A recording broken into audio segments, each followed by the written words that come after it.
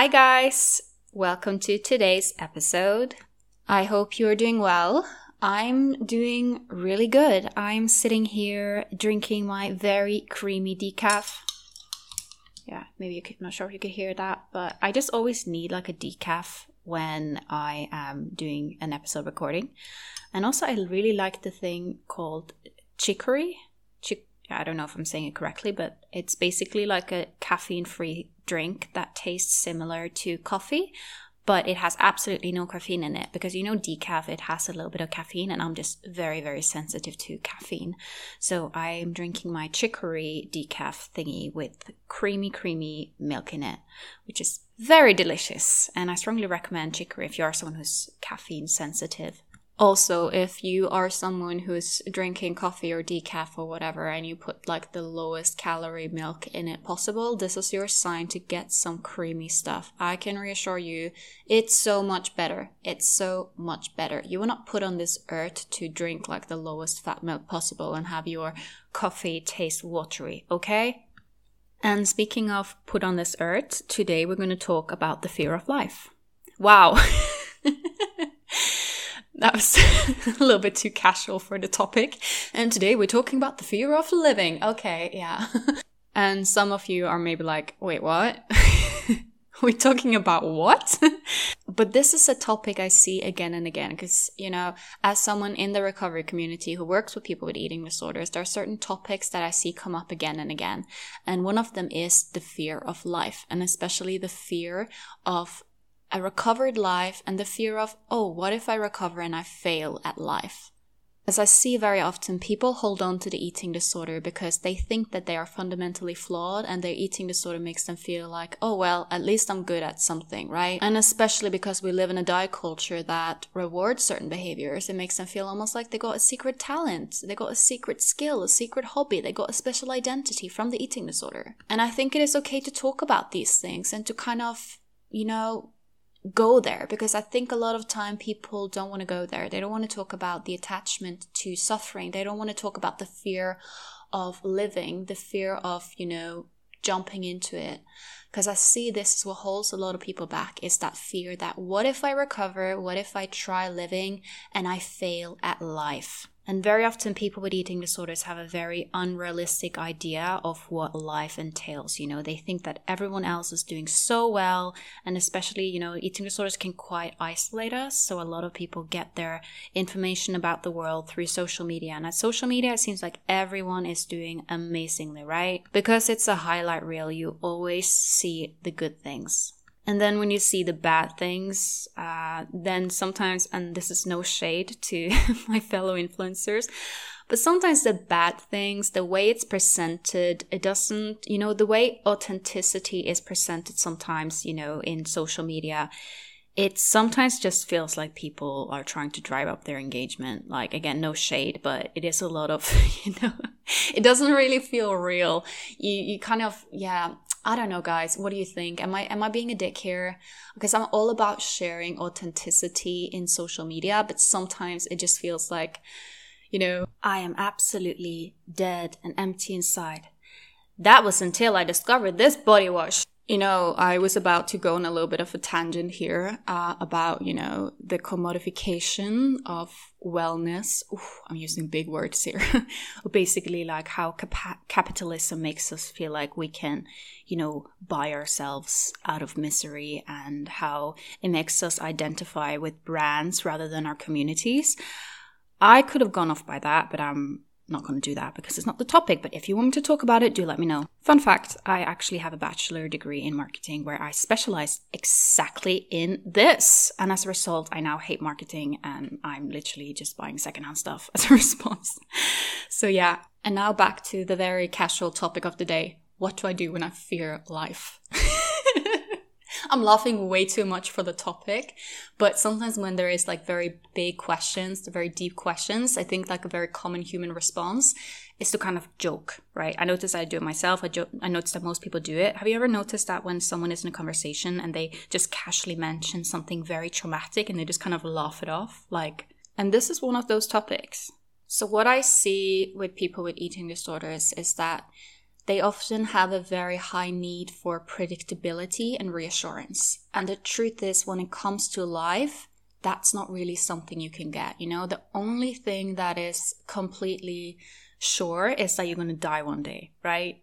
But before that, you need to live. And living can be scary. Us human beings seek out familiarity, and that sometimes includes familiar suffering as well. And we live in a world where there's so much focus on the exceptional, on the extremes, right? The truth is that most of us exist more in the gray, and embracing that gray rather than the black and white is so important. Let me explain that a little bit more. So when you look at the news, you always hear about the absolute best people and the absolute worst people, right? You hear about the super famous people, or the people who did something amazing, or you hear about the awful people, the serial killers whatsoever. So you always hear about the extremes. You hear very little about, the average Joe who went out with his trash and then went to work. You don't hear about this because this is deemed non-interesting, but actually this is what life mostly consists of. Life mostly consists of really mundane moments and finding meaning in mundanity. And I know this can seem almost depressing for some people, but actually it should be reassuring. So I see people with eating disorders, they're stuck in the extreme of pain and suffering, and they're thinking, well, I'll only recover if I become extremely successful and famous and the most beautiful, amazing person, and my life is just stars, And because because they've been so, shielded from the real world, they think this is what it is because they got most of their information about the outside world through media and through social media, where it is these extremes, right? And there's this comparison trap where they compare themselves to other people and they only see the highlight reels. They're like, oh, well, everyone else is doing so well. So recovering to an actual normal human life seems almost like a failure. In short, they think that either they have to be exceptional at their eating disorder, exceptional at suffering and misery and being the sickest, or they have to be exceptional at life. And this is not me saying that an eating disorder is a choice, because it's not. But recovery is a choice. But choosing recovery when you don't know exactly what to expect and don't know exactly who you are can be quite terrifying. And if you set the bar so high, you're just going to think, oof, I'm going to fail because this is so much. Where do I even begin, And I'm just saying, when it comes to recovery and when it comes to a recovered life, first of all, give yourself a goddamn break, okay? Don't set the bar so high so quick. You don't have to go straight from, being severely sick with an eating disorder into, having the perfect marriage and house and job and being this amazing, rich and famous person, That is not really how it works. And if you set the bar there, then chances are instead of, just accepting normal life, you're actually just going to think, well, that's so high. The bar is so high. I'm never going to get there. So I might as well just give up and stay sick, right? Be critical of the content you consume, be critical of the fact that, on social media, it's a highlight reel, right? Don't take that as an indicator of what the real world for real people is. Because you only hear about the most beautiful people, the most successful people, the most this and that and this and that. You always hear about the extremes, but most people are not extreme. The truth is that most people are quite average in most areas of their life, but there are a few things that we are above average in, right? So someone might be average at most, but they're incredibly intelligent, but in other areas in their life, they're quite average. Or someone might be pretty average, but they just have a special talent for guitar or writing or singing or whatsoever. You understand what I mean? But here's the thing. You don't have to be exceptional to recover. And another thing is that the way that we learn and develop in life is through failure. I know this is a bit of almost like a self-help cliche, but it's so true. And that is that we learn more from our failures than our wins. When I think about the most defining moments in my life where I have learned the most and made the most growth, that has come from me absolutely messing it up. For instance, right now, I would say that I'm someone with quite a secure attachment style when it comes to relationships. And, I'm the type of person a lot of my friends will go to when they have relationship questions, all of that. I didn't come to this point from having easy relationships. I came to this point from being absolutely chaotic for the first few years of my life and learning the very, very hard way through loss and pain. And this applies to so many other areas in your life, Don't be so scared of recovering and then, starting life and messing up, because that is how you learn. That is how you learn. And I know this might seem scary, especially if you are someone who, are a bit of like a perfectionist and you want everything to be predictable. But I hope you can also maybe find some relief in that, You don't need to know exactly what you're doing to do it. You don't need to be perfect. You need to jump into it a bit, right? And the eating disorder, of course, hates this, because the eating disorder loves predictability, and it loves, routine, and it loves knowing exactly what's going to happen. This is why the eating disorder can even find comfort in recovery sometimes, like I spoke about last episode. I know that this fear of life is keeping people stuck, We talk a lot about fear of death, and that fear of death is something that drives people towards recovery, because they're realizing, oh my God, I'm going to kill myself if I don't choose the path of recovery. But we talk very little about the fear of life. And an eating disorder is just so all-compassing and so energy and time-consuming that it kind of distracts you from, feeling much else and thinking about much else, right? And then as you recover, you gradually start getting your feelings back. You start to realize that you need to find yourself, as cliche as it sounds, but you need to find an identity outside of the suffering. And that can be overwhelming, and you feel confused. Who am I? What do I do? What do I do with all this brain capacity? And I often say this, that when you are recovering from an eating disorder, you might reach a point where you feel a bit empty and lost and a bit like, what now? Who am I? What do I do with this time? What do I do? How do I move forward? Who am I outside of my pain and suffering? And this is scary, but it's also essential, because, the emptiness that you feel is actually space for you to fill up your life with new things. But filling up your life with new things doesn't happen overnight. Another logic that I see a lot with people with eating disorders is this thing that, if I try life now, but I have my eating disorder, at least I have a reason of why I'm failing. I have a reason of, why I'm, for instance, I'm not pursuing relationships or the work that I want. I can always, blame my eating disorder, right? But then if I recover, I don't have my eating disorder to fall back on. What if I'm still, unable to date or get a job or like all of these things, and I don't have an eating disorder? Then what do I, blame, Do I blame myself? Does that mean that I'm faulty? And then instead of actually letting go of the eating disorder and trying out this whole living without an eating disorder thing, people just don't do it. Because what if I try and live and fail and I can't blame my eating disorder? Just that thought of that is just so crushing that it keeps people stuck. And it prevents people from letting go. Or they might find another form of, suffering to identify with. And I think this is why I keep saying that we learn from our failures. I think if we as a society just completely redefined how we see failure, I think that would make it a lot easier for people to, to jump into it head first and put themselves in the arena, right? One of the most important things I ever did in my entire life was to reframe my view of failures.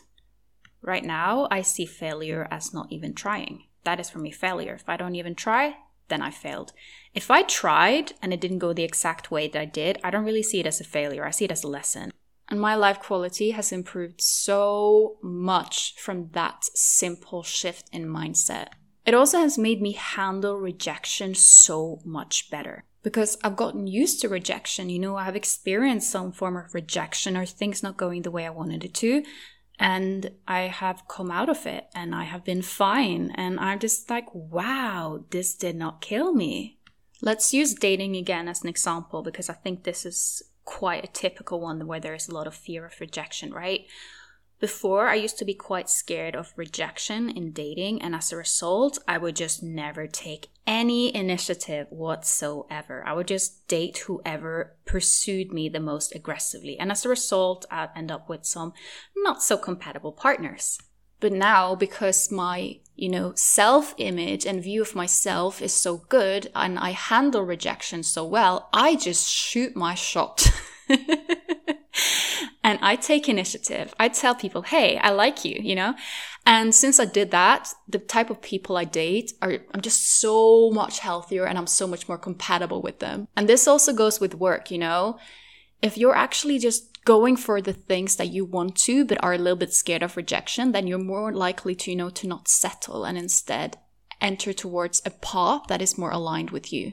And I think with recovery, a lot of people also think, well, what if I, enter recovery and I fail at recovery?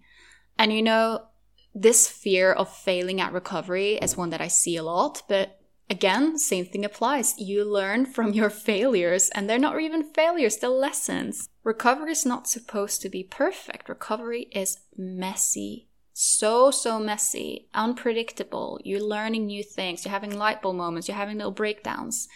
And same thing goes with life. Another thing that has helped me so tremendously, both in my recovery and also now as a recovered person, is to stop being scared of pain and negative emotions. And this is not to say that you should actively make yourself miserable for no reason, not at all. But someone on Instagram, I think it was Sam Dylan Finch, said that you need to suffer in the right direction. And I think that's so powerful. Recovery is productive suffering. You're suffering in the right direction. Suffering from having an eating disorder, you're not really going forward. You're suffering, but you're staying stuck, right? So suffering is not bad as long as it is productive suffering. And of course, sometimes, we just suffer for random reasons. Not all suffering has to be productive. Sometimes just shitty things happen and we're sad. That's human. But you understand the bigger point, right? So when it comes to, letting go of recovery and going out in the real world, being terrified of being hurt or being, rejected or, anything negative happening to you, that is actually going to keep you stuck, because these negative things could be massive, massive helpers. Don't be so scared of feeling anxious or feeling scared. Just be aware of that feeling, then do it anxious, do it scared. When talking about fear of life, there is another thing that I see a lot with people with eating disorders, and that is this fear of, growing up, almost this Peter Pan-like syndrome. Because an eating disorder, you're sick and you don't have the same responsibilities, and then, recovering, you think means that, okay, now I'm going to have all of these responsibilities that I don't feel ready for, and I'm going to be seen as, I need to be fully functional adult doing adult things. And when talking about these things, I tend to use the metaphor of, eating an elephant. Their expression is, what is the best way to eat an elephant? And the answer is one bite at a time. When you see an elephant in front of you and you're thinking, okay, I need to eat that elephant, it feels so overwhelming because the elephant is so big, right? But then when you eat it bite for bite over time, that is the easiest way to do it. And eventually you have eaten the elephant. And that is essentially life. When you picture life as this big, massive concept that's just standing in front of you, lurking, that can feel overwhelming. But life is about small things that adds up, right? And yes, being, a fully functional adult in the society does come with its responsibilities. But the thing is that right now, when you have an eating disorder, one of the reasons why this feels so overwhelming, to be an adult with responsibilities, is because all of the space in your head and your schedule goes to the eating disorder, right? But then when you are recovering, you're freeing up a lot of space and time. And then, doing these things becomes less overwhelming. I think a lot of people in recovery assume that recovery is going to mean being exactly where they are now mentally, just with a different food schedule or a different body. But that is not true at all. Recovery is so transformative. You're getting a completely new perspective on things. You're rediscovering yourself. Or I would say you're rebuilding yourself, right? And it is okay to feel a little bit scared about the unknown, about the prospect of, rebuilding yourself, rediscovering yourself, discovering who you are outside of illness. But the whole point of this episode is to encourage you to do it anyway. And also to, make you take off some pressure on having it all sorted out right off the bat, because that is not realistic. And recovered or not, we all are kind of just winging it. You do not need to have an exact plan on exactly how your life is going to turn out when you're recovered to pursue recovery. You're allowed to, just start and embrace the path towards the unknown, just trusting that that is a better destination, because the other destination is death, right? That is essentially the main goal of an eating disorder, is death. So take the path, unknown path, the less traveled path towards life, You don't need to know exactly where you're going. You don't need to know exactly what you're going to face, but just knowing that you will be okay. You will handle whatever comes your way. You are so much more resilient than you think you are.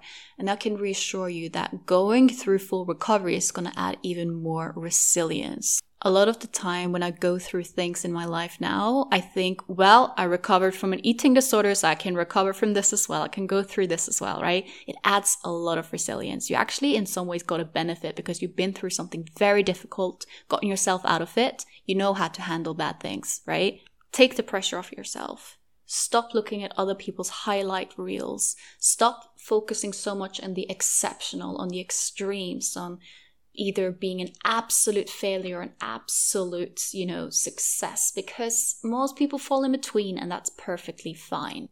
One of my favorite sayings that I keep repeating is that there is a lot of narcissism and self-hatred, and thinking that you are exceptionally flawed is actually quite similar to thinking that you are exceptionally brilliant. Both are narcissistic, both implies that you are somehow different and unique from everyone else.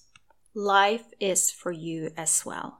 So today's listener question is about dealing with weight gain. So I'm paraphrasing here, but the listener is saying that they fear weight gain and how they look like with more weight, and is asking for advices on how to handle this. My absolute best advice when it comes to dealing with weight gain is body neutrality. I think that if you set the bar at loving your body when you are in early phases of recovery, that sets the bar so high that you kind of set yourself up for failure. And then you're going to feel, well, I don't love my body. I'm doing something wrong. That means that I need to go back to my eating disorder. But if you instead accept feeling bad about your body as a normal part of the recovery process, that makes you feel like you're not failing when you feel these things, because that's just how it is, I don't think I've ever heard someone in recovery who say that, oh, it was just easy breezy. I love my body all the time. I was just super excited about the weight gain, easy, no issue. That's quite rare. I mean, maybe it does happen, but that would be a minority of cases. Most people's body image is quite down in the dumps. So yeah, acceptance and not beating yourself up for it, and accepting it as a temporary part of the process and not a sign that you're doing something wrong, but actually a sign that you're doing something right. Because if you're feeling completely comfortable in recovery, are you really pushing yourself? Another thing to be aware of, and I spoke about this, I think it was last episode, is that actually, and this might seem absolutely makes no sense when you especially from an eating disorder point of view, but actually, as long as you keep going, you keep focusing on restoring your weight to its set point weight range, you keep resting, you keep eating more, body dysmorphia actually tends to lessen. And this is what people don't understand, because there is this assumption that, okay, I feel bad about my body now, so then, if I gain more weight, I'll feel even worse. But ironically, the opposite tends to happen. I explained this more in depth in last episode, where I also mentioned, the Minnesota starvation study and how the men that were in that study actually experienced starvation-induced body dysmorphia. So know that it might get worse before better, but that it will eventually become better. Another thing that I strongly recommend is to be a bit cautious about when you feel the most triggered, right? When you feel the most awful about your body. Is it after you have been, for instance, scrolling on Instagram, looking at other people's bodies and comparing yourself? Then catch yourself and be like, okay, that made me feel worse. Maybe I'm not going to do that. Don't unnecessarily put yourself in a situation that make you feel worse about your body, and stop casting judgment about yourself for when you feel the worst about your body. Because I see a lot of people who, for instance, they feel really bad when they are scrolling Instagram. That's when they feel the worst about their bodies, and then they're casting judgments on themselves like, oh my god, I'm so superficial, this is ridiculous, I just need to handle this. You're in recovery. Be a bit gentle with yourself. It's okay that you feel triggered, and take a step back from that. Also, avoid body checking. Body checking can become such a habit for people that they might not even realize they're doing it.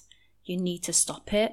A good way to stop it can be to use a replacement behavior. So for instance, if you're someone who body checks by, touching your thigh, then touch, your toe or something random instead, so that you are replacing that habit with something else that is, you're doing something, but you're not doing the body checking. I know that sounds a little bit strange, but when it comes to how habits work, it's quite a good one.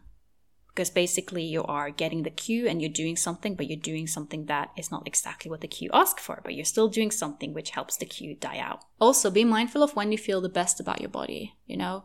Very often I hear people feel the most body neutral or good about their bodies when they're doing something completely unrelated to how their body looks like. So maybe you feel the best about your body when you are doing pottery or painting or, you know, on the phone with a friend, you know.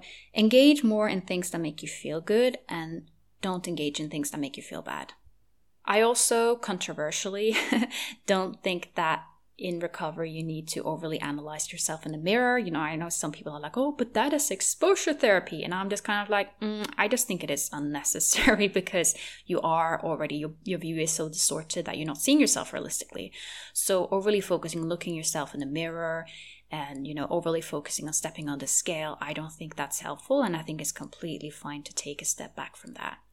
And another thing is, if you're someone who is, you know, holding on to clothes that you know is not supposed to fit you, you gotta throw them out. That is also a bit symbolic because you're kind of letting go of the eating disorder as you're letting go of the sick clothes. So do that as well. Don't hold on to these clothes that you know are not supposed to fit you. They're fitting the eating disorder, not you. Overall, this is a very big topic that I could probably do a whole episode about. So yeah, I will definitely do one on body image as well. But these were just some core tips that I hope you find helpful. That was it for today, guys. I hope you enjoyed this episode, and I will see you guys again next week.